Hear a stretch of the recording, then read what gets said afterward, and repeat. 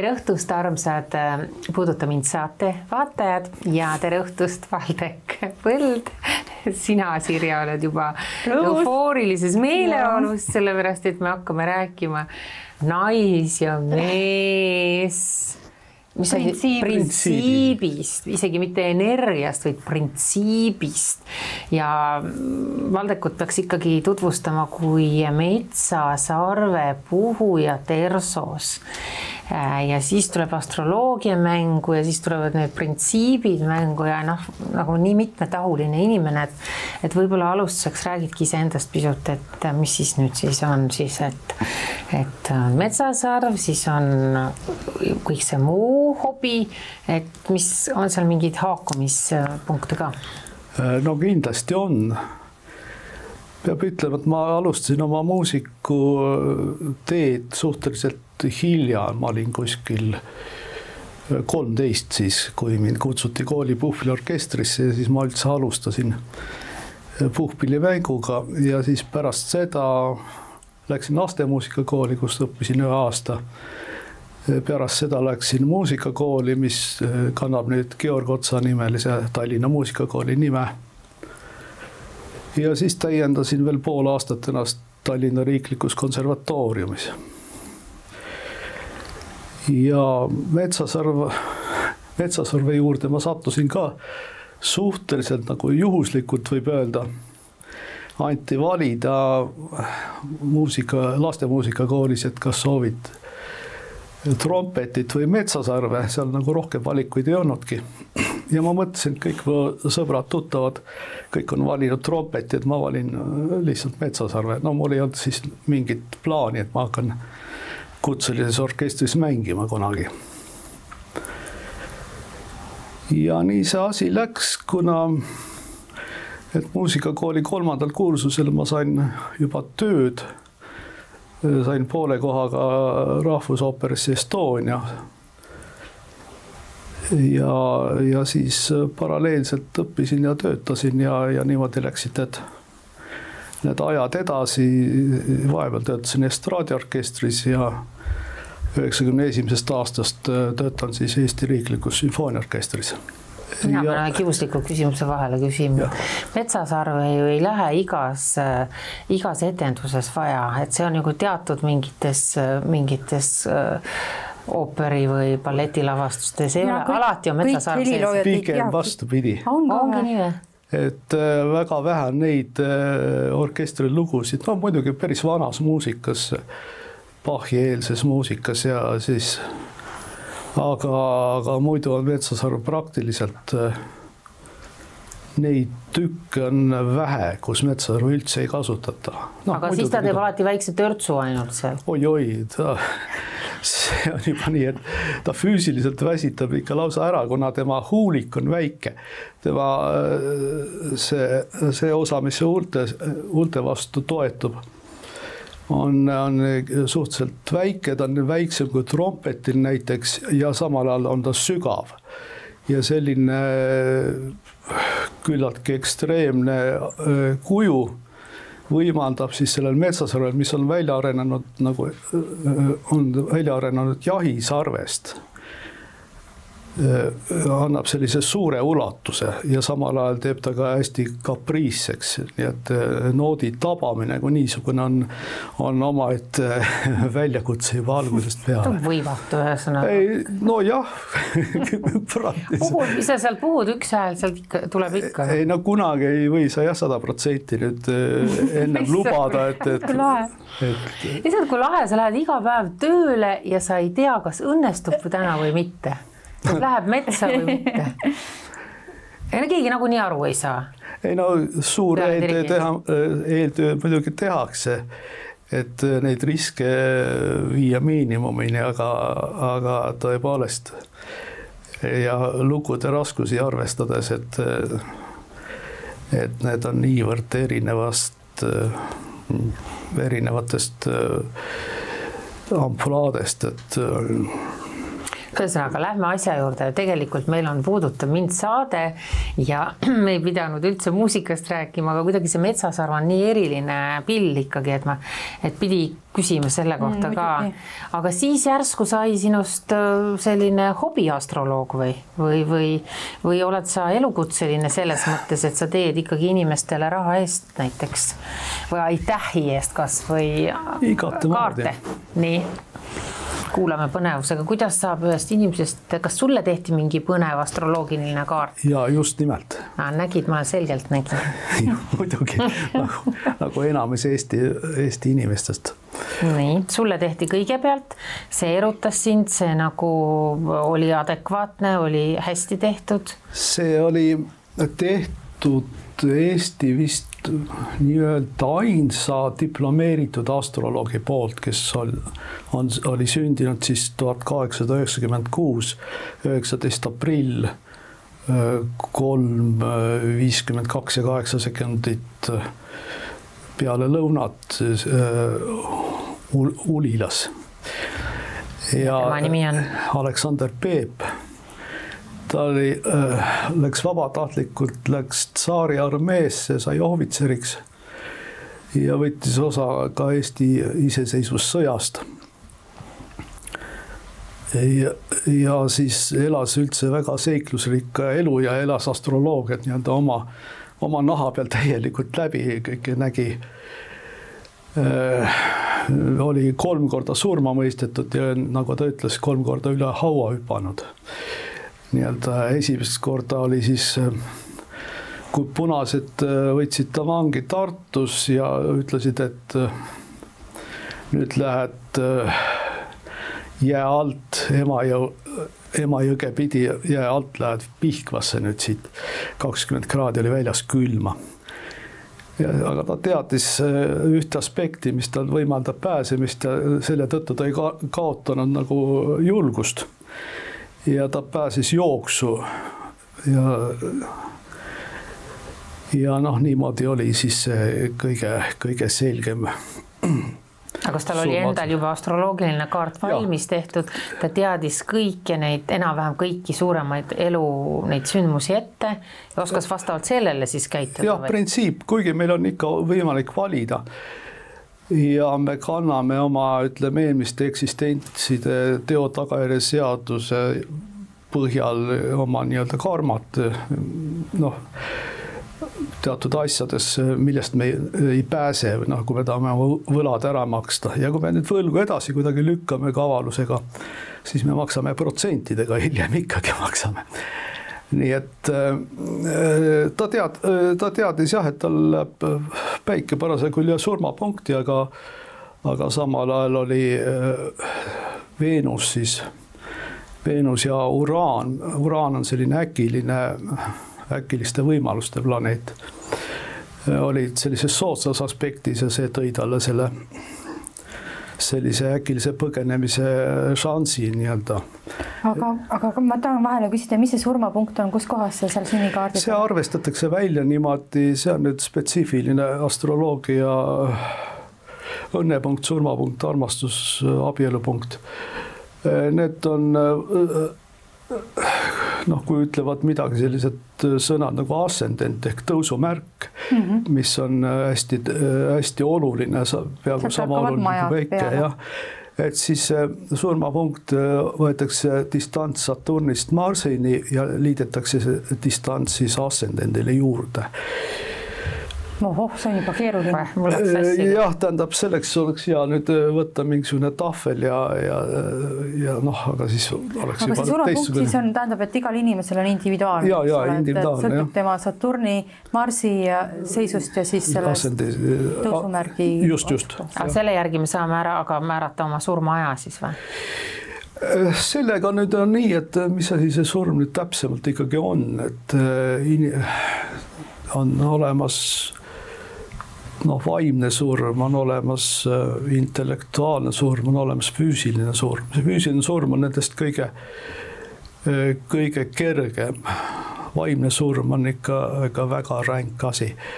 Et sealt aitavad meid pärast lahkumist, võib-olla saavad ainult teised meid aidata, aga teised vaimuolendid, jumalikud olendid ja inglid, kes on selleks siis volitatud.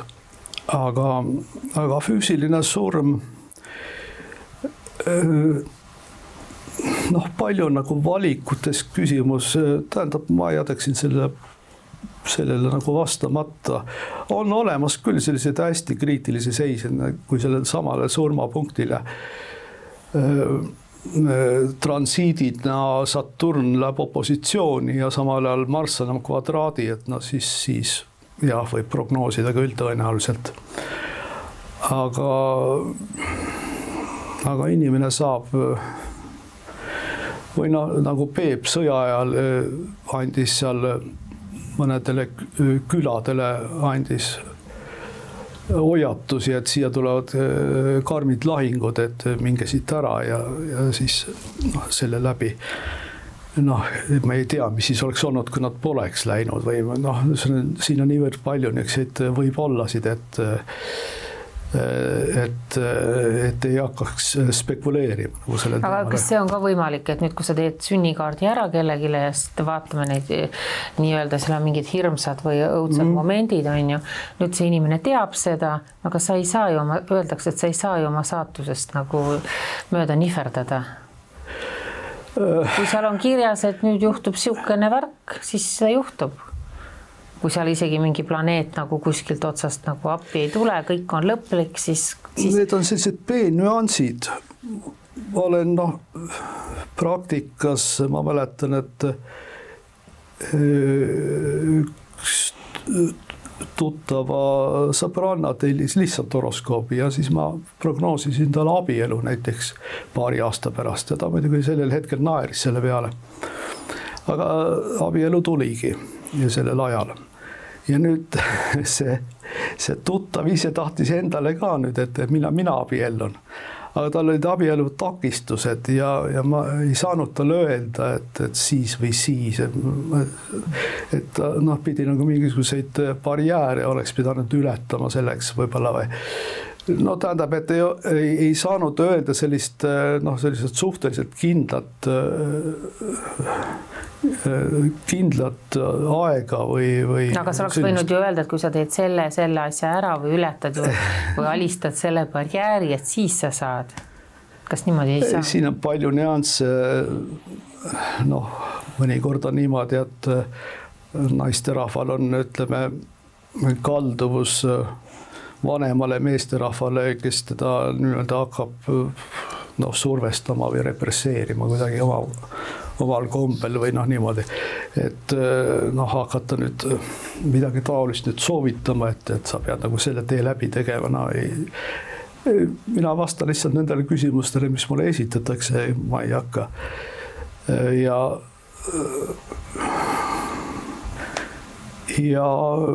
siis sellised põhilised algolemused, et inimene saaks nagu iseennast tundma.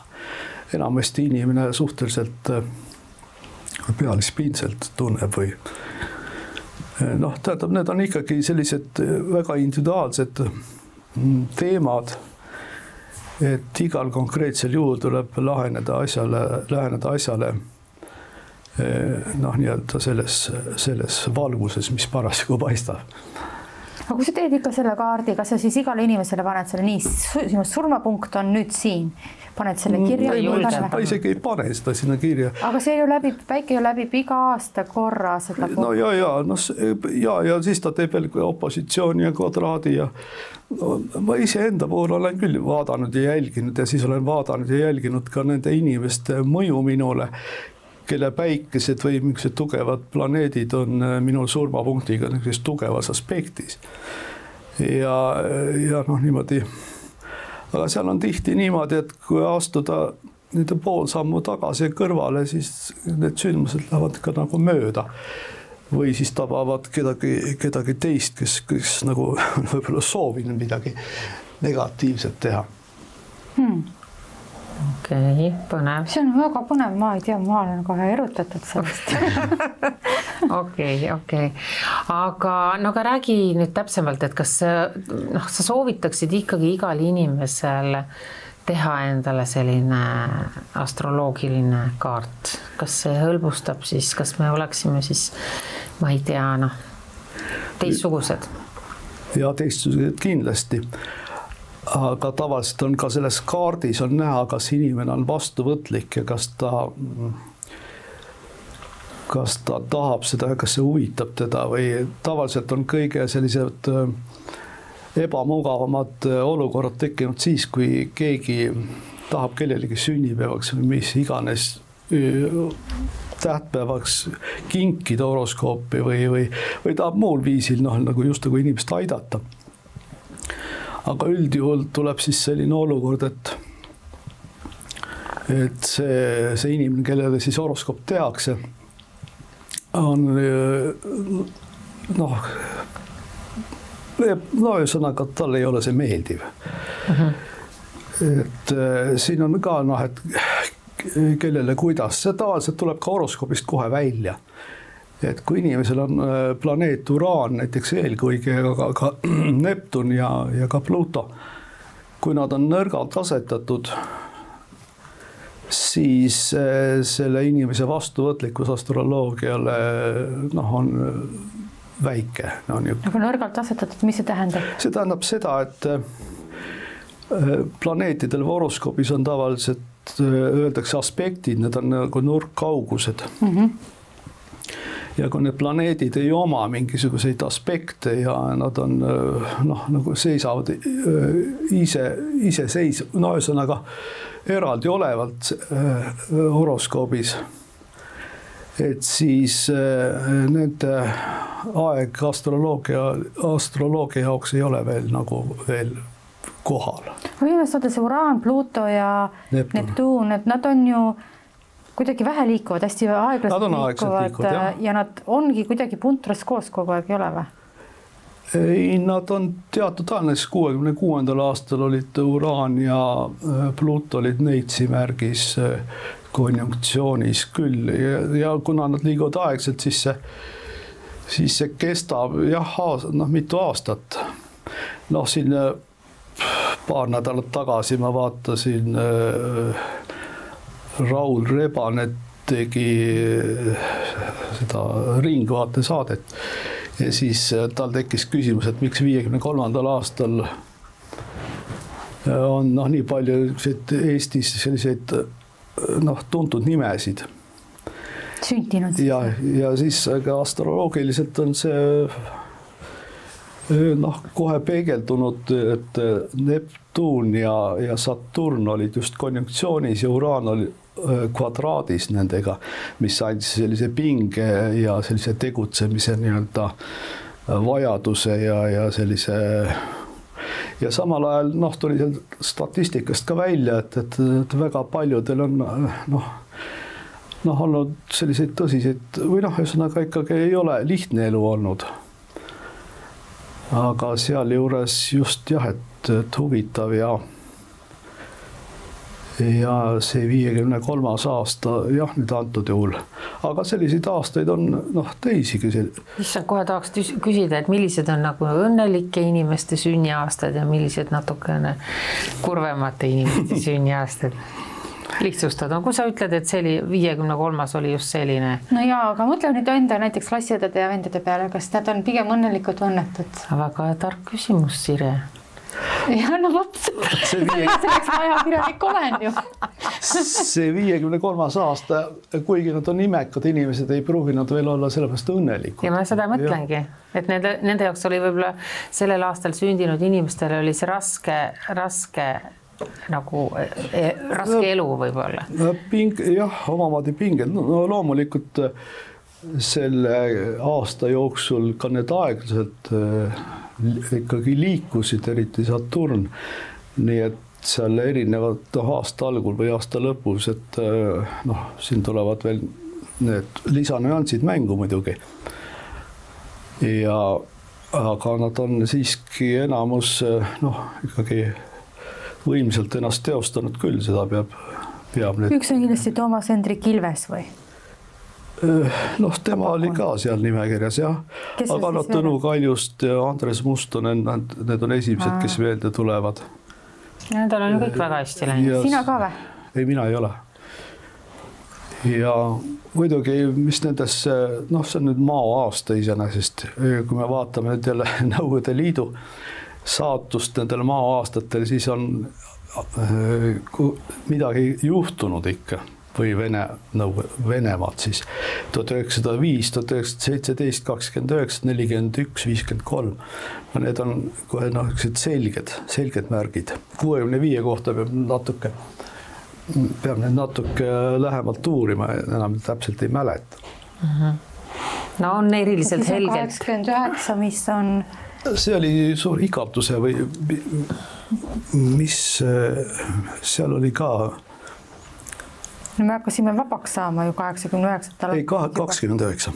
Ma pidasin silmas, et kui edasi minna, siis 89 oli ka maa. Ja 89 oli ju ka selle Nõukogude Liidu jaoks ikkagi ka surma hoop või seda. Aga kas me saame nüüd ettepoole ka vaadata, et millised aastad siin nüüd tulekul on? Ja kas see madu mõjub ainult Venemaale või ka Eestimaale? No kuna Venemaa on niisugune hästi suur, et loomulikult ei saa valvsust kaotada. 2025 on järgmine maa-aasta või? No mina arvutasin nõnda. Valdek ka siis järelikult vastan. 2025, 1905 pluss 120 tuleb ka välja. Aga me võime vaadata ka näiteks neid ahvi aastaid, eks ole, kus oli siis Nõukogude Liit tegeles okupatsioonidega nagu 1944, 68, ka 80, kuigi 80 jääb nagu 79, see Afganistan oli 79.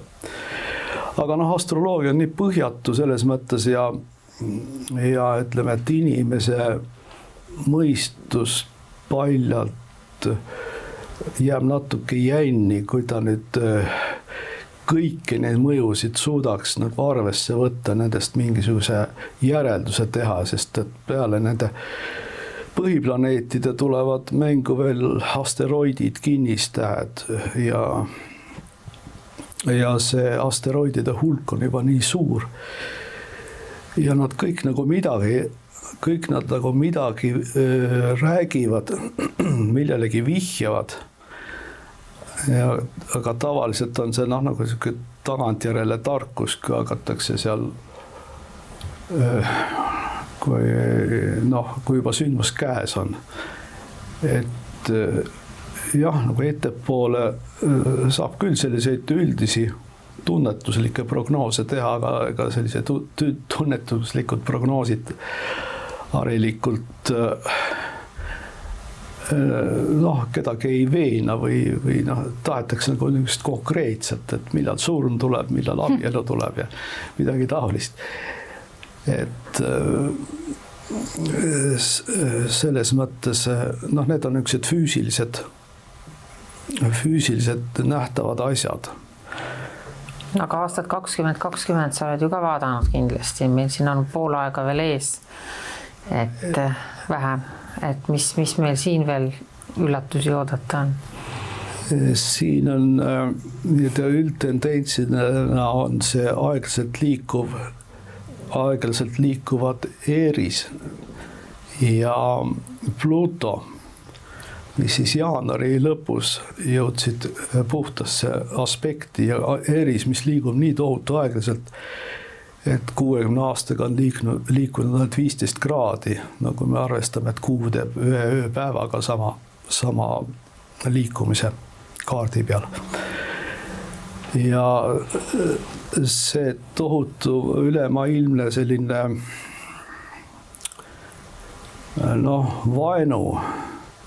vaenu produtseerimine või selline vaenamine on võtnud sellised nagu teistsugused väljendusvormid juba. Ja see sama asi kordub nüüd selle aasta detsembris, kui nad puhtas aspekti jõuavad, aga loomulikult see väike kõrvale kalle seal mõned kraadiminutid, võib-olla seal polegi täpselt vaadanud, paar 30 minutit võib-olla vahepeal on kõrvalekalle. Et see põhimõtteliselt see jada mõjub ka kogu aeg. Aga ütleme 81. aastal ma huvi pärast vaatasin, kui need samad Eeris ja Pluto olid opositsioonis, vaatasin, mis siis nagu toimus. Siis eelmõjuna võib öelda seda, et lääneriigid või USA ja kes need seal olid, Kanada, boikoteerisid Moskva olümpiamänge. 81. aastal ma vaatasin, et mis nagu siis juhtus. Ja 80. aastal oli kuskil oktoobris oli ka Tallinnas oli rongi õnnetus, oli see kokkupõrge seal Balti jaama juures. Mõnisada meetrit vist sealt Balti jaamast eemal, kui 2 rongi panid kokku. Ja siis ma vaatasin internetist 81. aasta kohta ja siis võeti vastu otsus Lasnamäe generaalplaani kohta, et nüüd hakkame Lasnamäge tegema. Ja Lasnamägi on ka selline, ega ta oli iseenesest ju, ei saa ju ka midagi kriitilist öelda, aga tema selline maine ei ole nagu eriti kõrge. No aga kõrgemaks ju kerkib minu arust, sest et Lasnamäe on saanud päris toredaks kohaks. Ei, mulle meeldib ka nende majade sisemine see korterite asetus ja see on igatahes positiivsem kui nendel eelmistel. Aga see märgiline külge, see võtab veel aega, kui ta... Aga ikkagi aasta 2020, mis meil on siis detsembris oodata mingit pauku või? No kui juhtunud tol 81. aastal ka midagi ei juhtu, siis vast nüüd ka. No tähendab, seoses selle koroonahüsteeriaga, eks ole, et see koroona minu meelest ju palju rohkem mõjutab seda inimeste vahelist suhtlemist ja hirme ja selliseid eelkõige just hirme. Et nagu inimene ei tea enam, mida karta ja mida veel hoida ja kuidas veel steriliseerida ennast või steriilse käsi ja kõike ja see teadmatuse hirm juba see karantiini ajal või sellel piirangute ajal oli tunda seda, kuidas seda hirmu aurat oli tajuda ikka niivõrd palju ja see need on sellised psühholoogilised nüansid selle asja juures ja ka astroloogia selles mõttes aitab vähemalt mõista, et milles need põhjused või milles need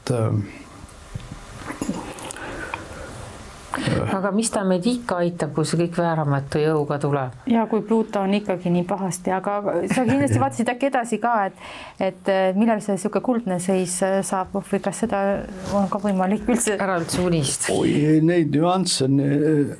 Jällegi neid nüansse on nii erinevaid olenevad. Kui ma ütleksin, et praegu 450 aasta pärast, eks ole... Tore, Siri Aidlasen küsis. Tuleb Eestis see seis, kus... kus me saaksime siis just nagu paljud rahus elada. Ei vastupidi, kus me saaksime olla niisugused tugevad mõõgarüütlid ju saaksime ennast kehtestada nagu seda printsiipi mööda. Et sinna läheb kuskil sinna 450 aasta kanti. Aga sinnamaani tuleb leida see 12. maja. Mulle tundub, et Eesti on nagu selle 12. maja mõju all, need astroloogilised 12 maja. Me oleme natuke vist teemast natuke liiga kõrvale või keeruliseks. aga 12 maja horoskoobis, noh, ühesõnaga need võrdsust on paralleelselt nagu 12 sodiaagi märki, et hakkab jäärast, mis on nagu pea ja mis on nagu rongi juures vedur, mis tõmbab käima kõik. Ja siis see 12 on siis saba ja need esimesed 11 maja on siis nagu 11 klassi, kus me õpime igas klassis mingit kindlat eriala, ühes matemaatikat, teises õpime eesti keelt, kolmandas keemiat ja nii edasi. Ja siis tuleb see 12, kus võetakse kõik need 11 kokku ja me anname eksami siis nendes kõigis varasemates klassides tehtud õpingute kohta. Ja need 12 ja see 12. maja ei võimalda sellist niisugust tavajõu kasutamist või seal on rohkem, me oleme nagu paljuski sõltuvad selle eksamineerija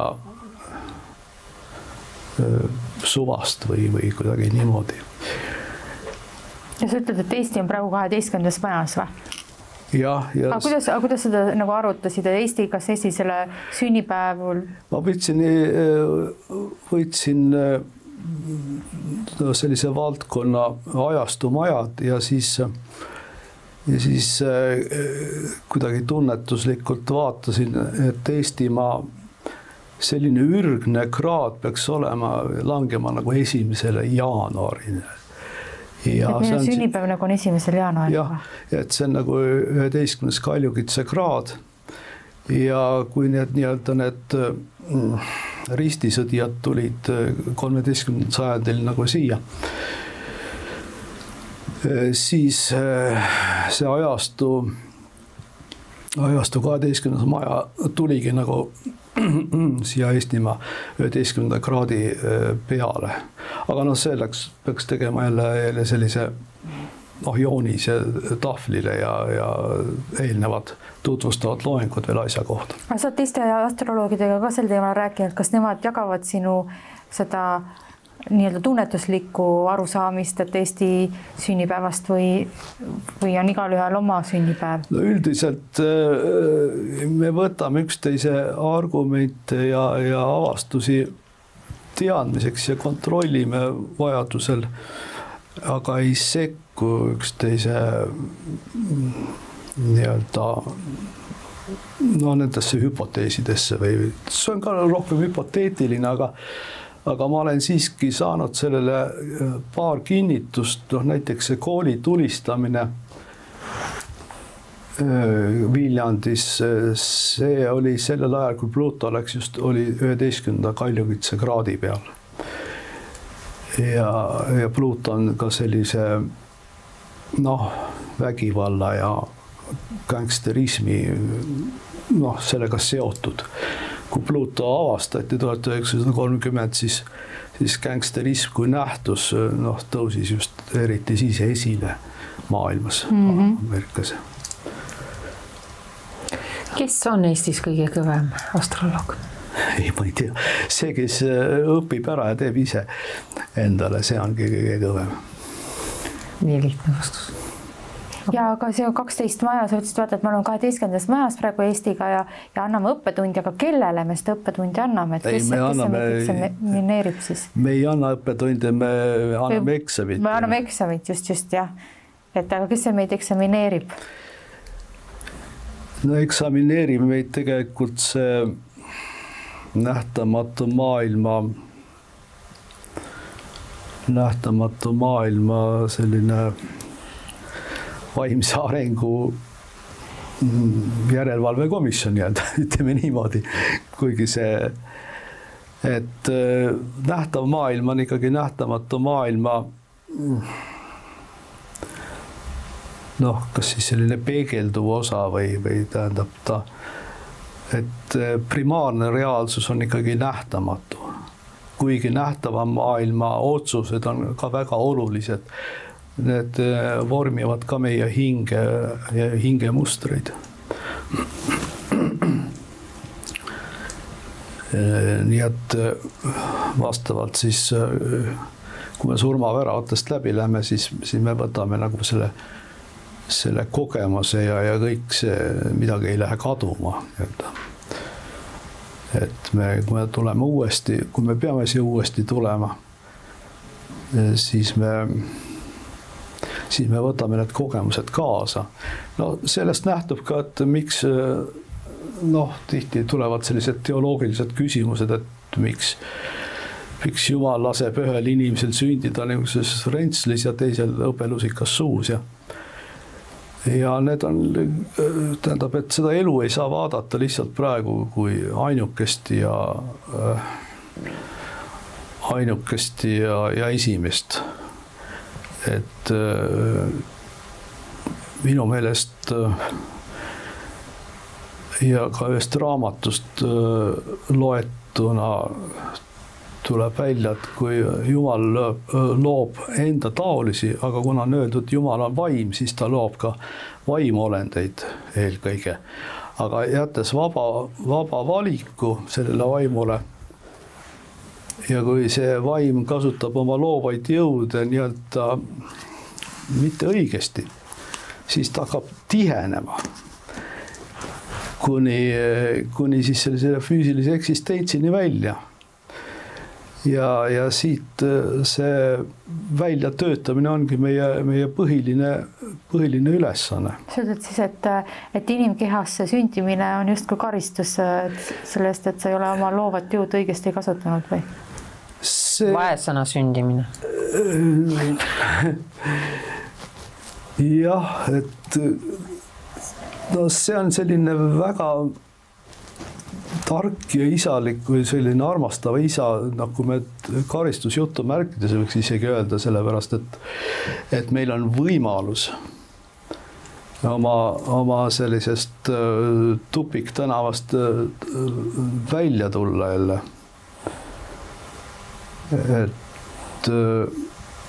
Et meil on loodud need eluasemed, meil on loodud see planeet Maa, eks ole, millel me elame, kus on meil siis, kus me saame oma eluks vajalikke tingimusi,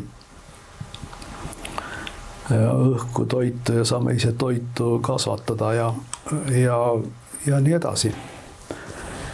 Et need on vastavalt sellele vaimu olukorrale on ka vastavad eluasemed, nagu piibliski on öeldud Jeesuse poolt, et ma lähen teile eluasemeid valmistama. Et need väiksed vihjed siit ja sealt, need on kõik ju olemas. No, ma ei saanud ikkagi aru, see sinu küsimus oli, et see, et kui me oleme sündinud siia inimestena, et kas see on siis nagu mingi karistus? Nii. No, aga ei, see on võimalus. See on võimalus, okei. Ja karistus, kuidas nüüd öelda? Ja kuidas ma sellest karistuseks pääseksin, et ma teist korda inimesena siis ei sünniks, kui see nii jõudne on?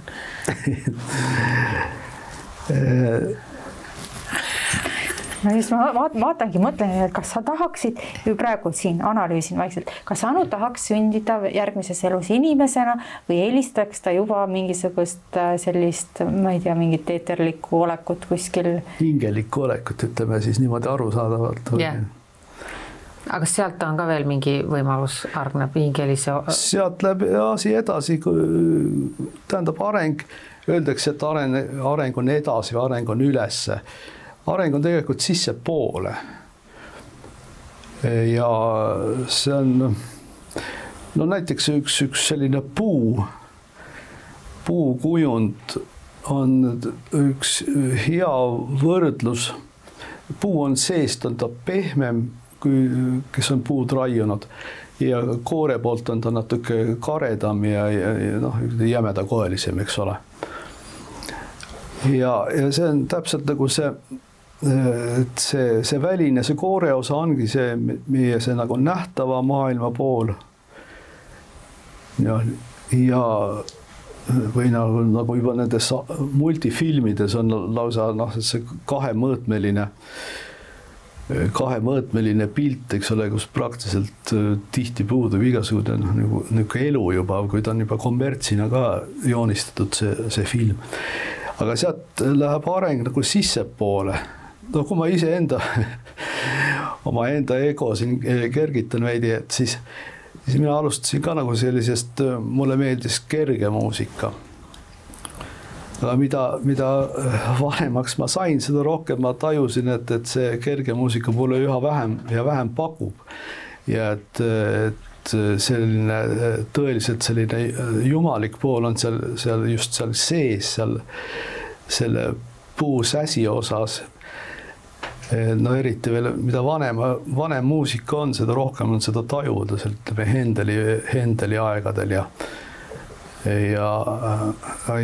mida sealt siia tänapäeva poole, seda rohkem peaks nende heliloojatega kannatused ja kannatuste väljendus selle muusika läbi hakkas nagu sellest tulenema. Aga ütleme Hendeli, eelkõige Hendelile, aga neid on seal palju. Muusikas on just see jumalik, see vaimne, et kui sa selle loo nagu täie tundega läbi elad, et sa tunned pärast selle loo kuulamist, et sa oled nagu ka hingeliselt oled nagu ülendatud ja 20. sajandi muusikas praktiliselt puuduvadki sellised mõisted nagu ülevus ja et siin on rohkem sellist juba ja ka muus kunstis nagu depressioon. Et need tulevad nagu rohkem esile või siis selline tugev intellektualism, ühesõnaga selline mõistuse poolt juba selliseks pragmaatiliseks minev väljendus. Mida erinevates kunstižanrites võib ju ka vaikselt tähele panna. Aga mida iga inimene ise saab teha, et ta sinna säsi juurde siis hakkaks vananeda, vanusega tuleb? Ei, tähendab, eelkõige tuleb ikkagi endale pidevalt meelde tuletada, et sa oledki ikkagi Jumala vaim või Jumalast sündinud. Tähendab, et Jumal on sinu isa, sinu looja. Või kui ütleme, et tänapäeval nagu tuleks need soorollid nagu kuidagi vähendada, et siis lapsevanem. Et ja selle mõtte juurde jäämine juba aitab väga palju sisemise kvaliteedi ja selle arenguks ja tõusuks. Ja igasugused patukahetsused tulevad pärast seda, tähendab, mitte patukahetsemisest ei tule see niivõrd see lähedus Jumalaga, aga Jumala lähedusest tuleb see arusaamine oma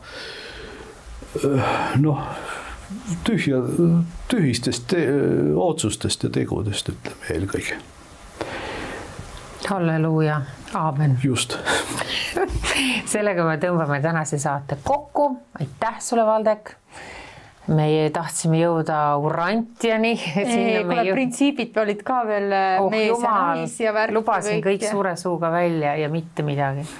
Mis tähendab seda, et meil võib jätkuda jutuainet ka tulevikuks. Aga aitäh kõigile ja meie kohtume teiega juba järgmisel neljapäeval.